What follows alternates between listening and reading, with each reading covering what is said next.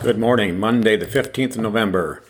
Got all the leagues to look at today, including NFL's Monday Night Football. Quick recap of yesterday. It was a very nice day. NFL went 6 wins and 2 losses. NHL was 6 wins, 0 losses. NBA 1-1. And old college basketball lagging behind at 0-2. One of those was a half-unit game, so that wasn't quite as bad. Overall was at 12-2, 13-3, 13-5. With one of them a smaller play.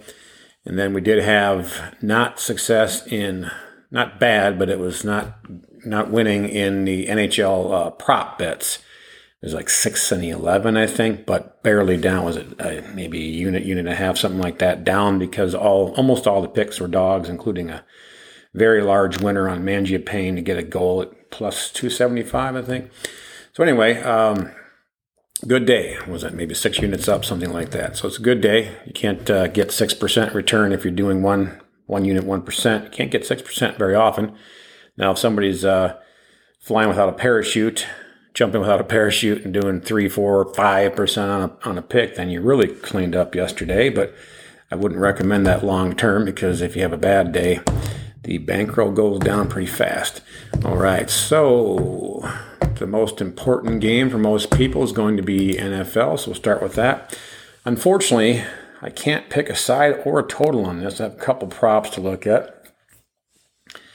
This game seems like it's between a San Francisco 3-point win to a Rams 11-point win, which puts the square middle of that at Rams by 4. And since the line is 3.5, it'd be a very, very slight lean toward the Rams. But given the significance of a 3-point game, that's the most important number in pro football, you really can't take that minus 3.5 and lose by the hook. San Francisco's had a lot of luck against the Rams recently. I do think the Rams are significantly better. They are in San Francisco, though, and it's a divisional game. I'm just going to stay away from that, and the total seems right on spot as well. So, no thanks. Now, the only bets that seem valuable here is Cooper Kupp of the Rams to get over 96.5 receiving yards. He has gotten over that. He's got an average of 113 yards a game. He's gotten over 96.5, 5 of 9 games. And the juice in this is only minus 110, so that's a winner. And even better, if you want to look at it that way, is the ones that didn't go over. There's a 64 in there. Otherwise, 92, 95, and 96. So he's just right there. So you want to look at the base really being about 90. So we're a little over the base, but we're going to take that for half a unit. Cooper Kupp over 96.5 yards. And we're going to do another half. We're going to get that base down a little bit. We're going to do a parlay with adjusted receiving lines. So Cooper Kupp to have 80 or more yards receiving yards. And parlay that up with Deebo Samuel on the other side of the field to have 60 plus receiving yards. So Deebo Samuel 60, Cooper Kupp 80. Parlay it together and get plus 115 on that with the better baselines on the numbers for another half unit. So those are the winning picks for NFL as far as I can see. As far as the side, listen, if you force me to take a pick, I'll take the Rams minus the points because I think it might be a 10-point win. I do. And I also, all the numbers say probably over, but really close. But my gut, because these computers aren't artificially intelligent. You need, until there's artificial intelligence developed, you really need a human to be able to have a feel for what the numbers are saying other than what they're really just showing you. And it seems like an under to me. So, but I'm not gonna bet that. All right, so that's the NFL. In college basketball, yesterday's loser, we're going to take Penn State and Massachusetts. We're going to go with Penn State minus 4.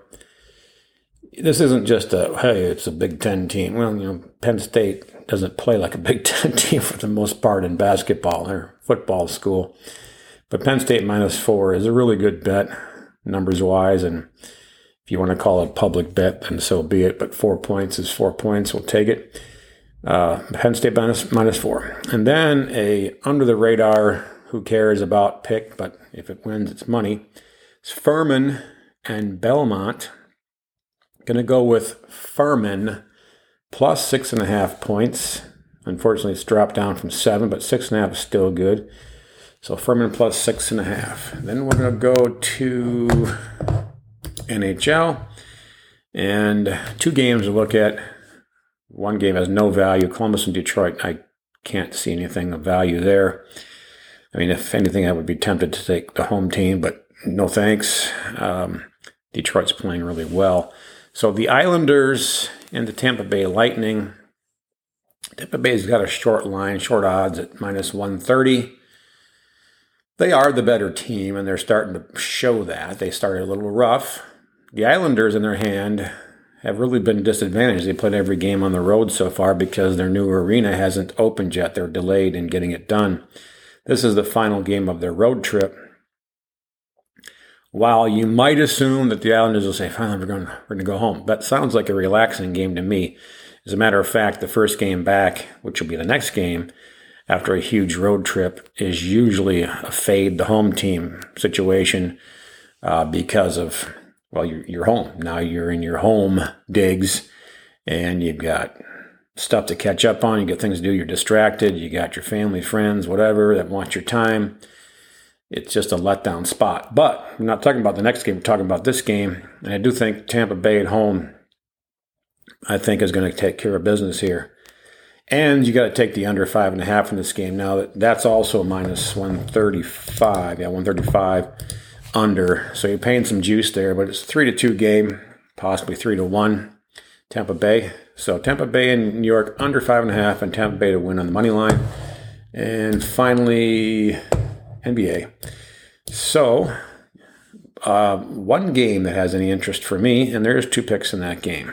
Obviously, that sometimes makes sense because you feel like you have your numbers dialed in better on one game than another. And it just so happens in this game, New Orleans and Washington. Washington minus 4.5 is the logical play. So minus 4.5 for Washington. And we're going to go over 207 points in this game. It feels a lot more like a 217-point game than it does a 207-point game. And when I say feel, again, I'm looking at numbers. But again, the analysis of the numbers is more important than straight numbers because any computer can spit out whatever you want. So Washington and New Orleans over 207, and Washington to win by 5 or more. Washington minus 4.5. That is it for today. Good luck.